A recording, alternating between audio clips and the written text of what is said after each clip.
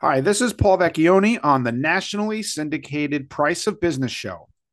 And I'm the founder and CEO of Long Island Prevention and Resilience Enrichment Program, Long Island PrEP for short, a substance abuse prevention and mental health awareness company.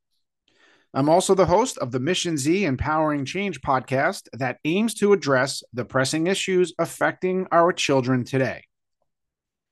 And right now, I would like to share my thoughts on the ongoing substance abuse and mental health epidemics that are ravaging our communities across the United States. First, as a society, we need to think long and hard about how we approach these issues. Because as they rage on around us, we have an obligation to our children to reset the conversation about how we're going to move forward as a country to protect the future generations from these deadly crises. And as we work to enact solutions, it has to be said that the very first thing we need to do is learn from our past mistakes. And I say mistakes because here we are approaching 2024. Yet the overdose rate of drug abuse and the suicide rates and incidents of mental health disorders are all at levels we have never seen before. And why is that? These are not new issues. They've been plaguing our society for millennia. But for many reasons, we are at a crisis level that continues to get worse. And the first thing we need to do is embrace the causes of these issues for what they are: a complicated array of social, emotional, economic, familial, and environmental issues that require an entirely new approach. Recently on the Mission Z Empowering Change podcast, I had the pleasure of speaking with Steve Chasman, the executive director of the Long Island Council on Alcoholism and Drug Dependence. And the leader of LICAD gave us his thoughts on substance abuse and mental health disorders. Substance use is a disease of aloneness, of isolation, of anxiety, of fear, of financial insecurity, of change. Right. Human beings, we all fear these things. So the concept of self-medication is not foreign to a lot of us. And I think, Paul, we have to also take into account opioids were created to anesthetize physical pain. But you know what they anesthetize to? Emotional pain. Sure. And I think human beings, with the onset of the digital and technological revolution, with the cost of living, and we've certainly seen inflation over the last few years, life at times can seem challenging. Yeah. And when you started at a young age assigning pills and powders and potions to some of the emotional spectrum, those behaviors become habituated.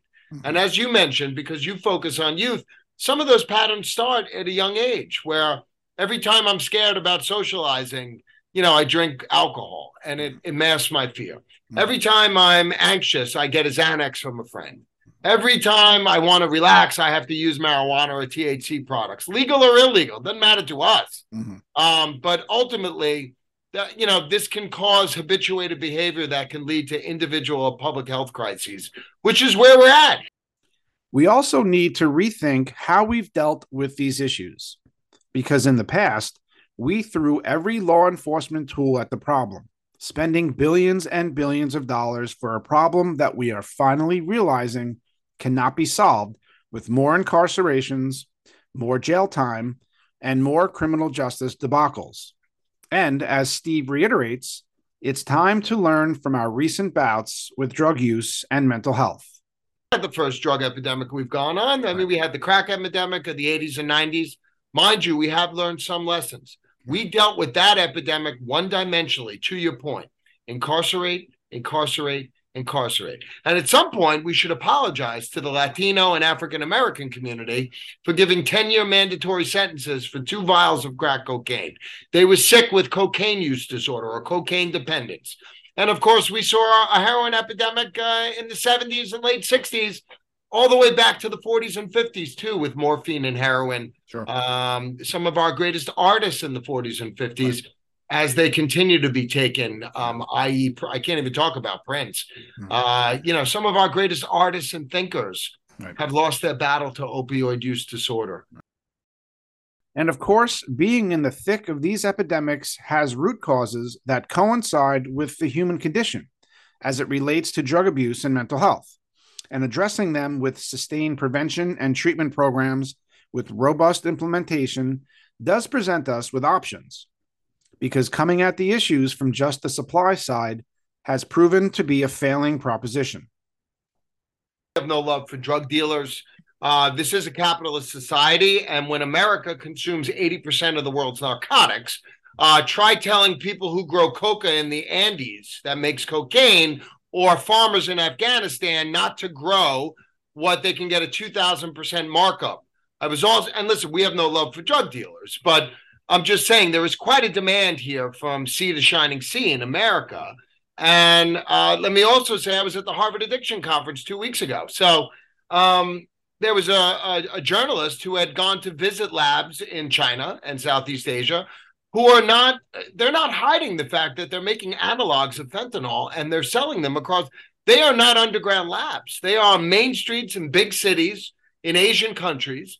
The government, I assume, knows they're functioning. So to your point, Paul, I don't think we're going to beat this on supply. We're going to have to beat it on demand. And let's be frank, since many U.S. pharmaceutical companies have settled to the tune of billions of dollars, these were not cartels alone in Mexico or South America. We had U.S. pharmaceutical companies who knowingly and nefariously suppressed some of the addictive properties in the interest of posting billions of dollars in profits. Right. So we need to take a hard look at where we've been. Not only who is responsible, but how we can take these lessons and apply them to the solutions we need. And there's no disputing the fact that the United States is in the midst of the most impactful crises affecting our American families from coast to coast. And I bet everyone out there wouldn't have to think too long before someone they know pops in their head who is dealing with either drug use and alcoholism or mental health issues. But the professionals are screaming from the rooftops. We need to change our approach. We need to focus on prevention and education, treatment and harm reduction, all while learning from our past mistakes. And now is as good a time as any to get started and help shape the future for our children. What are we waiting for? Thank you for listening. I'm Paul Vecchione, the founder and CEO of Long Island Prep and the host of Mission Z Empowering Change podcast, and also a contributor on the nationally syndicated Price of Business show. Please stay tuned for the next one.